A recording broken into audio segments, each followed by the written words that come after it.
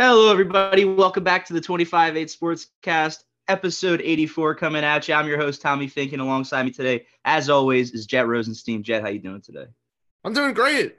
Happy to be back for another episode. You can't tell based on my background, but I am back in South Florida.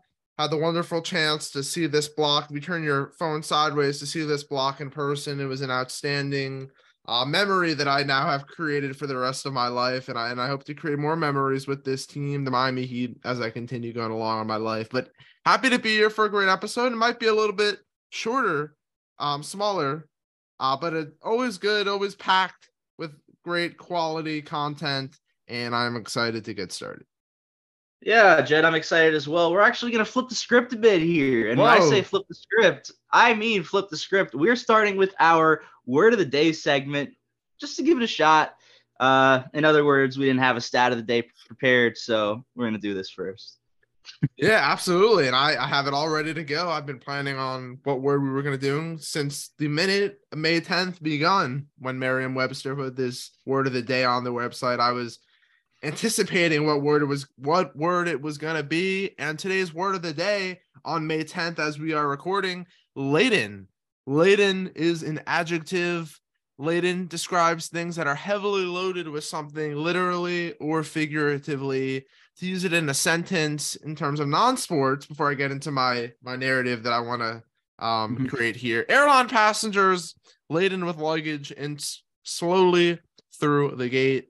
His voice was heavily laden with sarcasm. The Miami Heat are laden with talent up and down that roster. You can go from the best player on the team, Jimmy Butler, to the 15th man on the team, Nikola Jovic.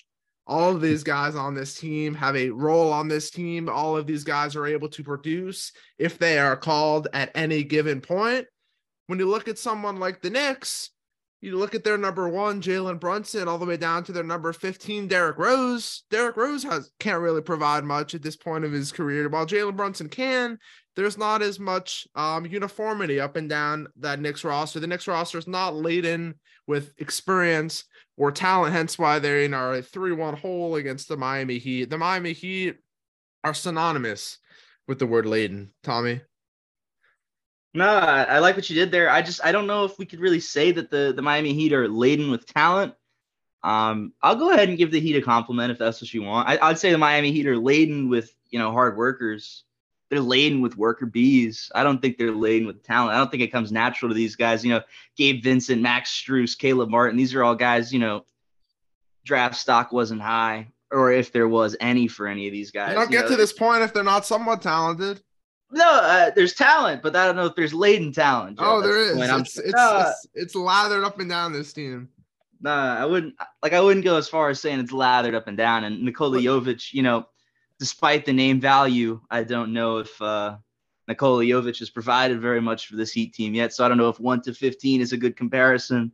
I also don't know if D Rose is technically the 15 on the New York Knicks roster either. But I don't know. I mean, he's probably not going to see the court the whole playoffs. Either is Nikola Jovic, unless God forbid someone else gets injured. But I don't know if you've seen pictures of Nikola Jovic. Maybe on a future episode we'll look at some befores and afters. But time when he was drafted to now, he's absolutely shredded now. He's been in the weight room. He's ready for a second year, ready to go. I think he's going to be a big part of this team going forward. Also dealt with some injuries as well. That guy's not dripping. There's not sweat dripping down that guy's body. He's laden with talent up and down it. So no. Well, I mean, to sweat, you got to get active. He hasn't seen the court much, but I will say he does provide something the Miami Heat desperately need, and a little bit of height to the roster because desperately need some. As Bam Adebayo very clearly won't be able to hold his own against a very good center. Brook Lopez, meh. Maybe he's guarding Julius Randle, meh. Isaiah Hartenstein, but when he gets to guys like the Joel Embiids of the world, or God forbid they make it out to the West to play the West in this playoffs, which won't happen. The Nikola Jokic's of the world, he's in trouble. But nonetheless, I like what you did here with Word of the Day, Jack. Hey, thank you. I appreciate it. Speaking of the Miami Heat, let's go ahead and roll into that series. Today is Wednesday, May 10th, the day of this recording. You guys will be listening to this episode Thursday, the 11th. By the time that happens, we may see an outcome in a couple of series here. The Miami Heat and New York Knicks, the Heat lead the series 3-1, and the Lakers and Warriors. The Lakers are also up 3-1. That is a take that I had that is aging like some fine wine, that the Lakers would make the Western Conference Finals. No one really believed it. I'm very proud of how that's turned out. And here's what I'm looking at with Heat Knicks heading back to the Garden. I think it's not far-fetched to say the Knicks take Game 5 here. I think Heat in 6 is probably always the route for this Miami Heat team over the New York Knicks. And so far, Jimmy Butler has played absolutely astounding. Caleb Martin has slowly turned into one of my favorite players in the NBA, not on the Philadelphia 76ers. Just watching him play and the effort he puts in, like 24/7. I mean, there's no jog in this guy's step. I think Heat in 6, but I know you're a big Heat in 5 guy, so I want to hear your thoughts. Yeah, I mean, it was always Heat in 5. It's pretty simple. It's pretty simple when it comes down to that. I get it. The Heat are going back to New York. It is a hostile environment to play in. But this is where the series is going to end. The Heat know how much they need that rest up Jimmy Butler's ankle, rest up Bam Adebayo's hamstring, numerous other injuries up and down this roster. And with the Celtics and 76ers series already going into Game 6 and potentially Game 7 if Boston's able to win, this would allow this Heat team even more time to get right and get ready for what's going to be a battle. They're going to win this series. The Knicks are not coming back from a 3-1 deficit. They don't have that type of team. They don't have those types of players to be able to pull off such a miraculous feat. They're winless in these types of situations, while the Heat are undefeated in these types of situations in their playoff history. One thing I will say, there's been a lot of talk, especially on ESPN, about the reasons why the Knicks losing these 2 games in Miami. Apparently the weather has had an impact on this series. I'm not really sure how that is. If I remember correctly, basketball does happen indoors. This is not the Bills coming down to the Hard Rock Stadium to play against the Dolphins while they're sitting in 100-degree sun. This is indoors. I can confirm this because I was at this game. There is a roof over the stadium. No sun to be observed from where I was sitting, but that has clearly not been a factor. Enough of the weather concerns, and everyone's trying to find any possible reason to say why the Knicks have been losing these games. It's one thing is clear: they're just not ready for this moment yet. They were ready to win their first round matchup against the Cavs, because when you compare the Knicks and Cavs, the Knicks are a more experienced team than the Cavs, and it looks like the Cavs are even worse than where they finished in the regular season based on how the Knicks are playing now. But the Knicks aren't going to be going anywhere. I'm sure they can continue to make improvements. Maybe they make a head coaching change, because it seems like there's some issues there in terms of making adjustments. It seems like Tom Thibodeau is always one step behind Eric Spoelstra. Also, credit to Eric Spoelstra for always, continuing how successful he's been in these types of situations. Potentially, three of the past 4 years going to be in an Eastern Conference Final. So, yeah, I think the Heat finish it up tonight on May 10th, 2023 in Madison Square Garden, and all the Knicks fans are storming for the exits by the midpoint of the fourth quarter. Wow, bold prediction there. I think the Knicks take this one at home at the Garden. And just to go back to a point you made earlier, give a little credit to this New York Knicks team. I gotta say, to their defense, they're playing on top of a hockey rink over there at the Garden. So maybe the weather does have a bit to do with it. They're a little more used to this cold weather. No ice to be found in Miami, and I think that's a given. So I think we should be a little bit more fair to the temperature differences and give this team a shot. Okay. 3-2. 3-2 is what we're looking at. Heat I don't say in 6. Heat in 6. It's Heat in 6. It really is. By the way, congrats on your Lakers pick. It's looking very good. I did not see that happening, but clearly everyone on that team has taken a step forward in the right direction since the playoffs have started, and the Warriors have looked pretty discombobulated. Obviously, the Grizzlies before were very discombobulated, but the Lakers have looked pretty good nonetheless. And I still think, though, the winner of that Suns Nuggets series is going to get to the finals. But the Lakers, from where they started, being a 7 seed in these playoffs have surely shown that they belong. Yeah, and they've looked good. Like for me, obviously I didn't see like the emergence of Rui Hachimura, and he kind of has cooled off here in this Warriors series, but he was a big part of the reason why they look so good against Memphis. Yeah. He's had a couple good games here. My main take was Anthony Davis. I don't think that like Draymond Green can guard him alone, and I don't think that without Steven Adams, like I don't think Jaren Jackson could do it all by himself.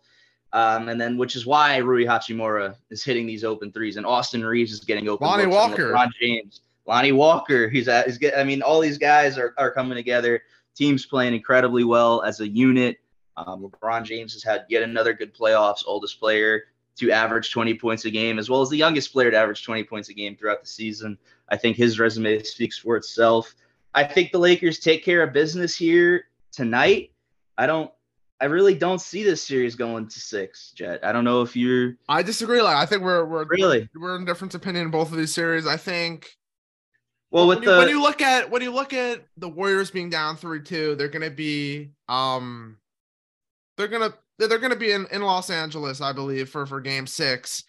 Obviously, it's different than the Knicks, who are down, being at home for Game 6. I get it. You know, one's on the road, one's on the home. But when you look at the Warriors, they have experience in these types of situations. They've come back from big deficits before. I get, you know, this is a LeBron James team, and it's never easy to pull off a big upset on a LeBron James team. But I don't think the Warriors are winning this series. That's not what I'm saying. I think they're able to show a little bit more in this next game here and win this one.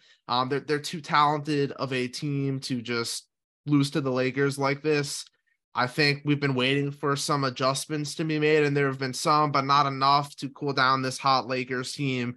That's just sort of what's happened both in the East and West. Two hot teams, lower seeds that have really kicked it into gear and have just not looked back since then. That's what the Lakers are doing. That's what the Heat are doing. Lakers will be in the Western Conference Finals, but I think the Warriors pick up a win in this next game.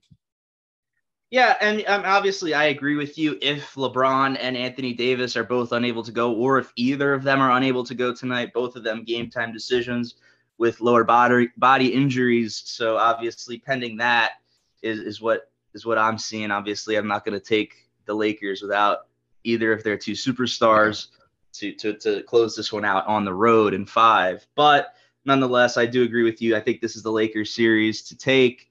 And then we move it over to the other series in the West, Jet. We're looking at Nuggets and Suns, and you know, I don't think TNT could get enough of just flashing the graphic on the screen. 87% of Game 5 winners when it's a pivot game go on to win the series. They flashed it all throughout the Sixers and Celtics, and they flashed it all throughout the Nuggets and Suns. Nuggets ended up winners of Game 5, so they are now up 3-2. And what I'm looking at is every team in the series has won at home so far. So is that a trend that you look to continue here? Do you think this goes to 7? I think it does. I think it's been, I know the Nuggets won the first 2, the Suns won the next 2. But with how both teams are playing on, like you mentioned, on their respective courts, it seems like it is mattering than maybe some of these other series around the league. We know what the Suns are capable of. They are not a typical 4 seed. And the Nuggets, obviously, they've choked in these types of situations before, so I don't think it would be surprising to anyone, not only if they lose this game, but if they lose the series in general. But the Nuggets are in the driver's seat. They've played extremely well. Kind of regretting not changing my pick to them because I truly believe, besides them being the number 1 seed, I think they are the best team in the Western Conference. As they've shown, I think they've been pretty consistent all throughout the playoffs. They've had some hiccups along the way, but Nikola Jokic has been playing like an MVP, even though he didn't deserve the honors this year. He still played like one all throughout these playoffs. I think the Suns pick up Game 6, Nuggets wrap it up Game 7 at home. Yeah, I'm with you on this one. I think the Suns take Game 6, and I think Game 7 is a toss-up. I think if the Suns are able to get Paul on the floor healthy, if Booker's ready to go, Durant's ready to go, I still think that this is a very, very it's in the realm of possibilities for Phoenix Suns to take down the Denver Nuggets in 7 games. There's no reason that a Kevin Durant, a playoff Devin Booker, and the experience of Chris Paul isn't able to get it done. They have to find an answer. DeAndre Ayton has to find an answer for Nikola Jokic. They have to do something to stop him when he's on the offensive side of the ball, because it's he's rebounding, he's assisting, and he's scoring. And, if one guy's doing so much, it's hard to win because, obviously not everyone else is going to be just dead. They're going to be open because you're going to be focused on the guy that has been dominating you for the first 2.5 quarters. So if they can't find an answer for Jokic in game 6, that's what I'm looking at. So for tomorrow night's game, I think the Suns are going to win regardless. But if Jokic goes up and puts another triple-double, I'm going to take the Nuggets in 7. If they can find some sort of answer, if they can get him, maybe if they can just get him into foul trouble somehow, if they can bait some fouls, if they can do something to answer this Nikola Jokic offense, I think the Suns win it in 7. Obviously, that's pending, Joe. Yeah, I get it. I totally get it. I think it's going to be exciting. I think all of these series, for the most part, obviously the Heat one has been pretty exciting for me, but even with the Lakers Warriors, even with it not being as close as people would have expected, it's still so much history. The headlines, right. The history, the players involved. But then you have like these 2 series that are going to be going into game 6 on Thursday night. I mean, these are 4 great teams. Both matchups are very, very exciting. Could both be game 7s when it's all said and done. But yeah, obviously the other one, if you want to talk about it a little bit, the Celtics and 76ers as well. Yeah, so the Celtics and Sixers, and like I mentioned, when game 5 is a swing game, the winner of that goes on to win 87% of the time. I don't know what the stats for that are when the road team wins game 5 in a pivot game. But I'm sure that the numbers go up just that much more because now the Sixers have an opportunity to head back home with the 3-2 lead. I think they have to get the job done in 6. I think if this game goes 7 series, it's the Celtics series to win. So it's kind of Sixers on Thursday night, or it's Celtics versus Heat in the Eastern Conference Finals again. And, obviously it's been a huge factor of how bad Jason Tatum has played and how good this defense of the Philadelphia 76ers has been. It's been choking. It really has. This team hasn't been able to score. D'Anthony Melton has been, you can't get past him. PJ Tucker, we know the defense he plays. Joel Embiid is averaging 4 blocks a game in the playoffs. So this is a team that, and even the other guys that no one talks about as defenders. Tobias Harris has been playing well. He's been averaging like 9 boards a game here in the playoffs so far. It's been a huge group effort for this Sixers team. And then on the other side of the ball, Jaylen Brown needs the ball more. I can't believe how much Jason Tatum is hogging. Him and Marcus Smart both are keeping the ball out of Jaylen Brown's hands way too much. Back-to-back games, actually, the Sixers, the 2 games in a row that they just won, Jaylen Brown was in a bit of foul trouble, not necessarily towards the end of the game, but he had 2 or 3 fouls before halftime, both of these last 2 games. So strategically having to take him out. And then we got to remember, this is also a rookie head coach that the Celtics team is working with. I think Doc Rivers, a lot of people don't agree with his coaching style, but he definitely has the experience over him. And he's playing with guys that he's comfortable with. These are all guys he's been playing with. I mean, James Harden is like the 3rd newest player on this team. And then D'Anthony Melton and PJ Tucker have been healthy all season. So it's like this team has a ton of gel. This team is working together, really well. And I think it's going to be tough. I think the Sixers win this in 6 games. I do. Yeah, you mentioned a good point, something I wanted to touch on in terms of the coaching head-to-head battle. Obviously, when you look around the playoffs so far, coaching has mattered. Obviously, when you look at the Heat, Spoelstra versus Thibodeau. When you look at this series, right, Doc Rivers versus Joe Mazzulla, Doc Rivers has totally outcoached him. And people may listen to this and laugh because a lot, like you said, Doc Rivers gets a lot of flack for not being as good of a coach as maybe some of the others in the league. But like you said, he has the experience. He's been in these types of situations, had a ton of success in Boston, had some success with the Clippers as well. But Doc Rivers has just outcoached the Boston Celtics in this one. That's why they have the 3-2 lead here. I do think they finished the series off in 6 games, but the way that I look at this series, obviously being a Heat fan and being that the Heat are now in the driver's seat to win this series, I want to look at like who do I prefer to play in this type of Eastern Conference final setting. And there's pros and cons of both of these matchups. When you look at the Celtics, obviously it's a rematch of last year's Eastern Conference finals. And both of these teams have had their battles going all the way back to the bubble where the Heat took care of business. And then the Celtics got their revenge last year. I think for the Heat, that's the preferred matchup in my opinion, just because of the coaching. Eric Spoelstra, right, I think would totally outcoach Joe Mazzulla. We've seen some of the issues that at the Celtics have run into because of poor coaching decisions. While the Celtics are the more talented team, and that could hurt a team like the Heat, who may not have much talent as the Celtics, I think that would become a better matchup in terms of adjusting as the series goes on. When you look at the 76ers, I think it poses a bigger threat. One being what happened last year with the Heat taking care of the 76ers in the second round of the playoffs. The 76ers are going to want their revenge. Obviously, PJ Tucker going up against his former team, going to want revenge in that regard. And the 76ers also look like a different team than we've seen in years past. A lot of the talk is they can never get past the second round, but this is looking like finally the year where they're going to get past the second round into the Eastern Conference Finals. And it's scary. I think either way, it's going to be a tough matchup for the Heat. Definitely, would have preferred the Hawks, would have preferred the Nets. You take what you can get, I guess. But one thing I will say also about the 76ers, of the bits and pieces I've watched of the 76ers Celtics series, every time I have the game on, it doesn't seem like Tyrese Maxey is ever missing shots. And these aren't just like wide open shots. He's making very, very difficult shots with guys on him, guys that are much taller than him. He's definitely taken a step forward, not in the regular season, but in the playoffs as well. Looking like you have Joel Embiid and James Harden.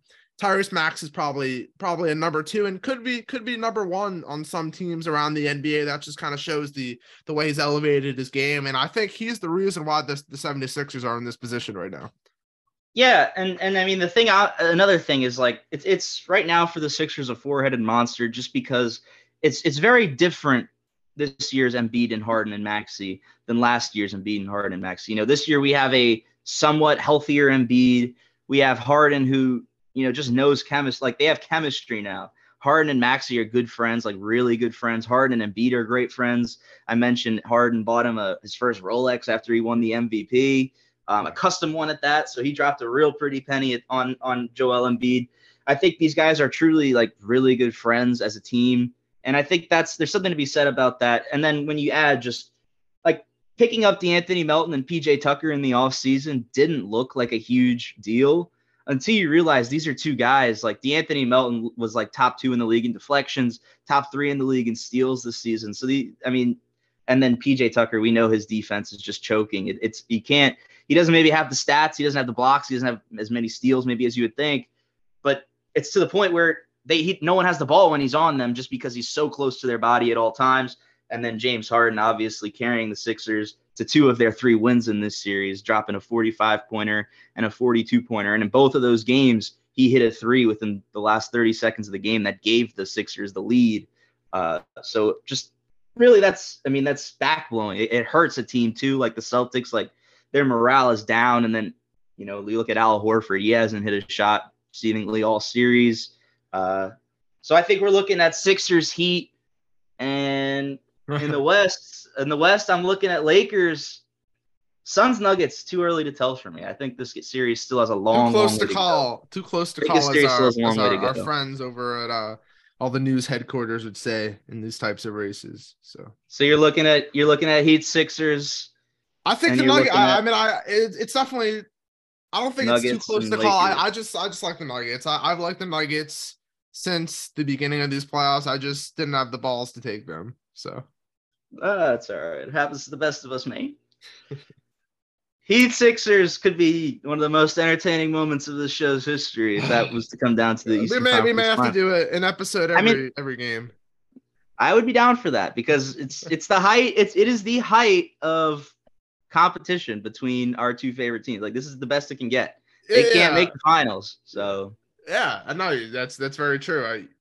This is probably the best it can get in general, though. I don't see the I don't see the Marlins getting up there anytime soon. I don't see. I mean, the Colts, Dolphins. well, the Colts. That's the problem. It's the Colts holding back now. Like if they had their act together, it could be Colts Dolphins in an AFC Championship game. But 76ers are the best chance right now. Not even the Flyers. I mean, the Panthers are just running away with the NHL playoffs, and Flyers are out here in the lottery.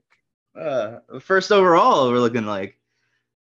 It'd be nice. I don't really know what that means. I don't really care very much, but let's get it. Jet, you have a little fantasy football segment, I hear. Yes. So in the season of Dynasty Fantasy Football, a lot of people are beginning to not only prep for their Dynasty rookie drafts, but some startup drafts, which the podcast is starting their own. We have a bunch of friends and family that are in this league, people that are, have watched the show, listened to the show, fans of the show.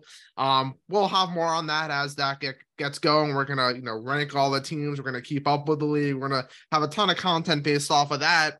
But in the meantime, now that the NFL draft has passed us, and with all those rookie drafts coming up, there's been a lot of hype based on certain landing spots. We knew what these players were before their landing spots, but now that we have a landing spot, things have changed, values have changed. So now I want to get your opinion. We're going to do some buy or sell on some of the trendy rookies now in terms of where they landed and some of the hype they've seen. We've seen a lot of these guys, their stocks have been on the rise in the recent days. So we're looking at rookies only today. Rookies only. No DeAndre Swift? No DeAndre Swift, but the guy that replaced him, I think we may bring up. Actually, let's bring him up right now because he's first on my list. Jahmyr Gibbs obviously went 12th overall to the Detroit Lions. Their new starting running back. Obviously, David Montgomery is there now, but there's a lot of hype around Jahmyr Gibbs. He's a very talented back. I think him going in the top 15 is only going to increase that hype going forward.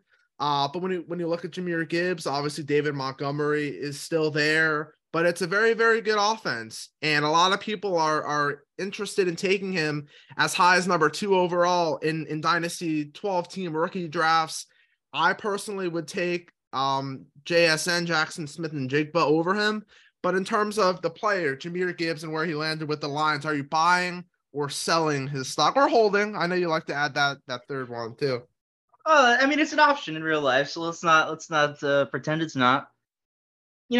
It's so tricky because it's like, obviously we have no sample size, and secondly, it's so tricky because how often does a 12th overall running back really hold his value or increase his value? So in that sense, I would sell, but just looking at the player alone, I'm thinking, I think he has a great shot to be a very, very impactful player, both fantasy and fantasy aside, because this Lions offense, let's talk fantasy aside for a second. Yeah. I mean, they're loaded. This is a loaded offense. If Jared Goff can have a season like he did last year, where I think I've mentioned this on the show before, I believe he was a top 7-8 quarterback in the league last season. If he has a season just like that, I mean, this is a team that, I mean, they're definitely not worried about the Packers. They ain't worried about the Bears. I don't think they're worried about the Vikings anymore. I think this is a team that can make some noise in the playoffs. And then from a fantasy aspect, I think Jahmyr Gibbs can end up being, I think he has RB2 overall potential, RB3 overall potential. So I'm going to say I'll buy his stock. Well, let me ask you this. So on average, Jahmyr Gibbs is going at the 5th spot in rookie drafts. Currently, he's listed as the RB5 in dynasty formats according to Keep Trade Cut. If you had the 105, would you keep it or trade it for the guy above him or the guy below him? The guy above him is Christian McCaffrey, RB4. Guy below him is Saquon Barkley, RB6. Would you hold that pick and take Jahmyr Gibbs or trade it for one of those players? Barkley's 27, McCaffrey's 26, 27, right? Mm-hmm. I think just age alone is enough, and injury history with both of those guys. I think age alone is enough, though, to say I'd rather have Gibbs at 5. What about Jonathan Taylor? Where is he? 3? He's 3. This is so hard. Like, it's such a biased, loaded question. No, I know, but like I would very clearly have the most beautiful human being. How about Travis Etienne? Okay, yeah. I would have Jahmyr Gibbs over Travis Etienne for right now, just because I think. Well, no, I take that back. I'm going to take Travis Etienne because I think like the Lawrence Etienne connection is something that is going to be here for more. It's going to be more consistent. It's going to be here for. It's going to have better longevity. I think Jahmyr Gibbs just in the situation he'll be in won't be necessarily as good as Etienne's situation, and their ages are pretty close. So I'm gonna go with Etienne. Okay. Hesitantly. Okay, fair enough. Let's go with the wide receiver position now. Jordan Addison was selected to the Minnesota Vikings. He's looking like he's locked in to be that wide receiver 2 behind Justin Jefferson. An absolutely great landing spot for him. And with that landing spot, his stock has also been on the rise. Currently wide receiver 18 in Dynasty formats, going around pick 6, 7, 8 in Dynasty formats. Are you buying or selling his stock?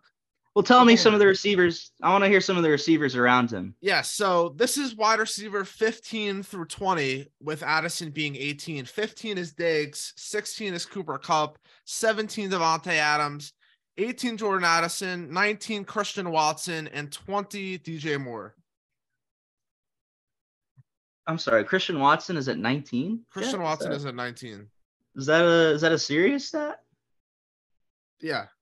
Do you agree with that? Just real quick side note. I mean, I do. I like really. He's the number one. He's the number one on the Packers. I get there's some questions with Jordan Love, but he's a competent quarterback from what we've seen in the small sample size. And Christian Watson had a strong showing. I know it was a lot of touchdowns, but I think a lot of those touchdowns can be converted to more yards this year with him being the focal point of the Packers offense. 24 years old. I would have him above the names that are below him. I have him above DJ Moore, Deebo Samuel, Quentin Johnson, Michael Pittman. Like I don't think there's a case for those guys to be above him. I think Romeo Doubs is going to be the one in that offense. Really? I do. Yeah. Okay. But leave that to the side for now. I think Jordan Addison, I'm going to sell that stock. I don't think I necessarily believe him playing behind Justin, because like Kirk Cousins, we know he's throwing for 4,000 yards, right? Yeah. A quarter of those at least are going to one guy, and we'll say half of his passing touchdowns are going to that same guy. I just don't know if he'll be able to hold that fantasy value behind what is the most elite wide receiver in football, and maybe that we've seen, in my opinion, since Randy Moss. Mm-hmm. I just don't think, like, obviously it's great. It's going to be a great offense. He's going to be a great player. He's going to make great plays. It's going to open up Justin Jefferson a bit more too, which again could also be cause for concern. So I just don't think the volume is going to be there at this point. And truthfully, that could be completely wrong. I just have to see how that offense goes, but I'm going to say sell for now. Okay. Let's go to the tight end position now. A guy that was drafted to the Buffalo Bills, Dalton Kincaid. The tight end 6 now, according to Keep Trade Cut. Obviously, Dawson Knox is still there. Stephon Diggs is still there. And they have a bunch of other weapons, but there is a lot of hype now with Dalton Kincaid, being that he was a coveted pass catcher coming into the draft, and he does a lot out of the tight end position. And the Bills obviously felt the need to draft a tight end, considering they already had one. So they obviously see something that he can add to this Buffalo Bills team. He's sandwiched in between George Kittle and Dallas Goedert right now at tight end 6 in PPR formats. Buying or selling or holding Dalton Kincaid? I'll buy that, because I mean, tight end is such a weak position, and I think, you know, the talk has been that Josh Allen doesn't have enough weapons, even though he has a top 5 receiver. That's a story for another time, though. I think they're going to use him a lot, and I think they're going to try to scheme for him, truthfully. I think down around the end zone is going to be like just his – it's going to be his world. It's going to be Stephon Diggs whip routes, Josh Allen running, and corner routes to Dalton Kincaid, and good luck stopping one of all 3 of those, you know, on the same play. So I'm going to go ahead and buy that stock. I think he's going to end up with like – I bet he ends up like a 800-yard receiver, 6-7 touchdowns this season, which, you know, rookie years is great numbers for a tight end. Yeah, absolutely. Next up, we got two more, one more running back, one more wide receiver. The next one drafted to the New Orleans Saints, Kendre Miller. Obviously with the Alvin Kamara suspension looming, and also his play has significantly gone down in the last couple of years, whether that's because of the off the field issues or just in terms of him getting older. Kendre Miller is now there. Obviously Jamal Williams is also there. But anytime a rookie running back goes into a situation where there could be plenty of opportunity, they're going to get a lot of hype. Kendre Miller is getting a lot of hype. Currently, in terms of rookie drafts, he is on average the 16th player taken in rookie drafts. In terms of running backs in general, he is the RB 31, sandwiched in between David Montgomery and Brian Robinson. Are you buy, selling, or holding Kendre Miller? I think I'll hold on him. I don't see a clear path to him elevating his play with the Saints team year one. I'm not super impressed by this offensive line, and I'm not super impressed really with any aspect of this Saints team, from quarterback to special teams. So for me, I think it's going to be the type of thing where they slowly work him into the offense, and it's going to be maybe like a learn the playbook, get your vision up, learn from Kamara, because obviously at one point was one of the premier backs in all of football. And I think this is going to be the type of thing where we see him really emerge in year two. So I'm going to hold. Okay, very nice. Last one. This is purely because of landing spot. Rashee Rice going to the Kansas City Chiefs. Obviously, the Chiefs are still looking to figure out who's going to be that wide receiver one. Could it be Kadarius Toney? Could it be Rashee Rice, who they drafted? Obviously, Travis Kelce is still there. But with Rashee Rice, currently the wide receiver 21, or the player 21 overall in rookie drafts, and the wide receiver 48 in terms of all wide receivers right now, sandwiched between Elijah Moore and Gabe Davis. Buy, sell, or hold Rashee Rice of the Kansas City Chiefs? It's so tempting to just immediately say buy, because we had the same tease last year with Sky Moore. Yeah. This guy's quick. He's Tyreek Hill's replacement. He's got Mahomes throwing to him. He's got Kelce drawing linebackers away from him. But I'm still going to say buy. I'm going to take all of what I thought with Sky Moore and throw it away. I'm going to forget completely about it. And I'm going to say, you know what? It's time. The Chiefs found their one. They went out and grabbed him, and he's going to play elite for this team. And I think he is the type of guy where it's like, okay, he could win you a fantasy championship year one. Yeah, something interesting with the Chiefs, though, is they have not had a ton of success hitting on their skill position players. Besides quarterback, obviously, with Patrick Mahomes, missed on Clyde Edwards-Helaire, missed on Sky Moore, missed on Mecole Hardman. Obviously, well, come on, that Hardman. That wasn't with what they were expecting out of Mecole Hardman and him being that next version of Tyreek Hill. Obviously, no one can replace him. That pick did not work out, and obviously it didn't work out because he's not even on the team anymore. So obviously they weren't high enough on him to be able to keep him around. I think Mecole Hardman's a good player. I do. He's a good player, but he wasn't what they expected when they initially made that pick. And to go follow up on your point, Tyreek Hill wasn't drafted as a receiver. He was drafted as a return man. True. No, that's very true. That's very true. But yeah, Rashee Rice, there's already a bunch of clips going around with him getting some work in with Patrick Mahomes at early on in mini camp and all of that stuff. Looks like he's definitely flashy, but Sky Moore was the same way. So we'll have to see where this goes.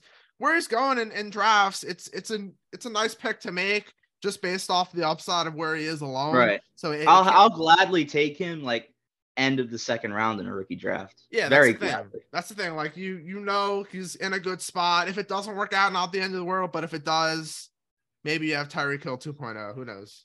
Right. That's all I got. That was a good. That's all I got. Appreciate it. That was a good one. Rasheed Wallace was Rashee Rice. Rashee Rice was a great pick. Definitely made me think on that one, Jet. Jet, you are 4.5 out of 11 so far in trivia. I thought 5.5. No, 4.5, sir. Sorry, you went one. Away. No, I mean I could go back right now. Look, it's on paper. That's why we do it on paper and in pen, my friend. No, let's go back. Let's go back here. I could have sworn I remember hearing 5.5, but so you went 3 for 6 on episode 82. Okay. 3 for 6. And on episode 81, we did NBA playoff trivia. You did 1.5 out of 5. Remember, you got you didn't know Jerry West. I said Stanley O'Brien. I know. Yeah, that's what I know. I still think about that. Okay, All right, four and a Jet. half. 4.5. So Gotcha. I got 4 questions for you, and I also have one full bonus point that Okay. doesn't count against you if you get it wrong. So Okay. I'm pulling for you here. I really am. And to boot, this is Marlins trivia. This is so embarrassing. So we really need you to pull through here and get 5 out of 4 points. That would be huge for the brand. You'd be 9.5 out of 15 at that point, and you'd be shooting par. Okay. So here's your opportunity. Marlins trivia. Are any of these timed? Or? I mean, like, we can't sit here till 3 o'clock. No. So, I mean, sort of. We'll say sort of. Okay. Here's your opportunity, Jet. Question number 1. The longest hitting streak in Marlins history, Jet, is held by who?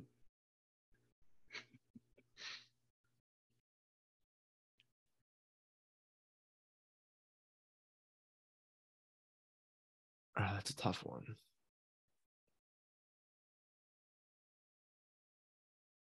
Jorge Cantu. The answer is Luis Castillo. Began in the year 2002. Here's half a bonus point opportunity. If you can tell me how many games this streak went for, I'll give you half a point for free. 22. 35 games, actually. So really? he made a great run at the 56 gamer. He didn't beat the streak, but he was close, Jet. All right. It's all right. I'm educating you. It's all okay. This one should be easy. Okay. In 2003, the Miami Marlins won the World Series. Yeah. Who was the World Series MVP? Josh Beckett. Josh Beckett, that is correct, Jet. You are 1 for 2. Number 3. Who was the first Rule 5 pick in MLB history to be an All-Star in the year he was drafted? Miami Marlins player. Like that was on the team when he got the All-Star appearance, or? Yes.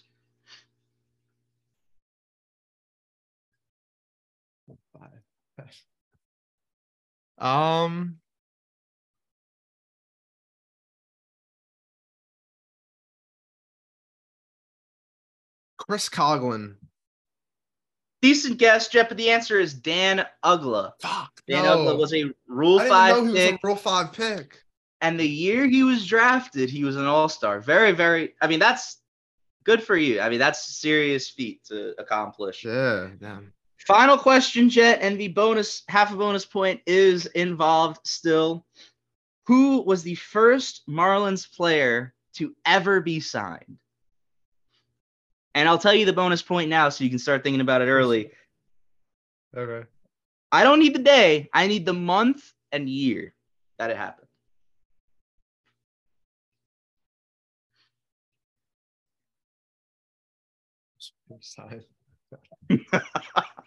That's what I was laughing at for your show.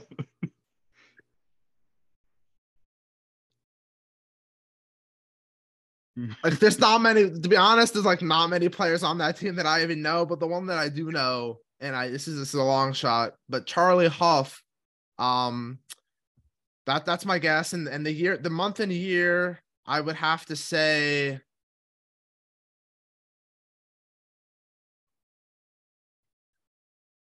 November of 1992. I was going to give you half of the half point there because you were close. I mean, you were so close. The answer is Clemente Nunez was the first Marlins player ever signed. And you were very close with saying November of 92. It was December 16th, 1991 was the first ever Miami Marlins signing. Yes. Clemente Nunez. I mean, you got to think you got to field a team. You got to have a good amount of time before you actually start playing. That's true. Yeah. Yikers, Jet. 1 for 4 on Marlins trivia. Oh, stuff that I wasn't even around to see. You are now looking at a 5.5. You didn't give me one question of modern day Marlins baseball from like 2000. Well, you gave me the 2003 stuff, but nothing in the 2010s. You're now 5.5 for 15, Jet. Shooting a little over 33% from the field. Kind of disappointed. I mean, is this a sports podcast or not? Clemente Nunez? I don't even know who that is. First player you guys have ever signed. You should know it. You don't know about the first Philly ever signed, do you? Do you know who that is? No. Exactly. That was probably in like 1879. So was it really that late? I thought it was in the 1400s. I don't know. I'm not a I thought you won a World Series every 300 years. Well, Jet, 5.5 out of 15. I might have to start easing up on these questions a bit, make them a bit easier. Anything else you want to add before we get out of here?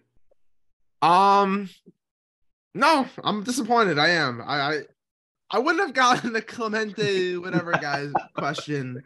You could have gotten Dan Uggla. I think I could have gotten. I didn't know Dan Uggla was a Rule 5 pick. That's fair. I don't honestly know Chris Collin was a Rule 5 pick, but one of those two Me guys. neither. I mean, I don't know. But I didn't like my answer for the hitting streak one. I was trying to think of guy. I thought of like, I don't know if you know any of these guys, but like Emilio Bonifacio seemed like a guy that had a Bonifacio. So that question was pulled directly off of a website called marlinstrivia.com. And Emilio Bonifacio they were multiple choice questions. He was one of the responses. Okay. I think Miguel Cabrera was also up there, and I think Dan Uggla also was too. I think that was the 4. Yeah, I think Jorge Cantu had like an on-base streak. I think that's what I was thinking. Okay. Not a hit streak. So no, I mean, are you asking for a half a point here? Is that what we're doing? No. I mean, a quarter would be nice. All right, are we going to commit to it now? If it's Sixers Eastern Conference Finals, are we going to get a game day episode? Yeah. Okay, sounds good. We'll record the day before game and release it the day of. I found the streak. It was a streak with the consecutive games to open the season with at least a hit and an RBI. So, how many games did he do that? It was 4. This article says it was at 10 on April 16th. I don't know what it ended up going to. Oh, he did it. He went up to 13. It was 4 shy of the record of 17. So that's impressive. It really is. That is. So I was thinking of a streak, wrong streak. My bad. No worries. You got one right. Like I said, shooting about 37% from the field. Yeah, because I was alive for that one. That's why. Well, we got to get those numbers up is all I'm trying to say. You know, the guys behind you in that background, they wouldn't be too happy if their teammates were shooting 37. Just imagine me, one of those guys in the background behind you. No. That feels weird. No word of the day because we already got it out of the way. Oh, yeah, I know. I don't even know how to end this now. Just inform, inspire, entertain. Is that what we did? Well, we entertained at the top today. We did. We did it. Yeah. We've been informing all episode. Oh, yeah. And no shortage of informing. No, there never has been. I mean, and we already knocked out Inspire today. We don't have to scramble for it. I can add to that. Like, know your team's trivia. Go to PhilliesTrivia.com. Go to OriolesTrivia.com. Go to your team trivia.com. Pick some questions. See if you know your team as well as I don't. And go let us know the results of some of those trivia questions that you take, and we'll give a prize to whoever sends us the screenshot first. We'll give World Baseball Classic tickets. Yeah. 2027. Let's do it. Well, guys, thank you so much for listening to this installment of the 25-8 Sportscast. 16 away from 100 now, Jet. We're getting up there. We are. Other podcasts in the area, I don't think they can keep up these numbers. No. Maybe we should abolish them. You know, we should. Definitely consider it. Yeah. Thank you guys so much for listening to the 25-8 Sportscast. I'm Tommy. This is Jet, and that was your favorite podcast.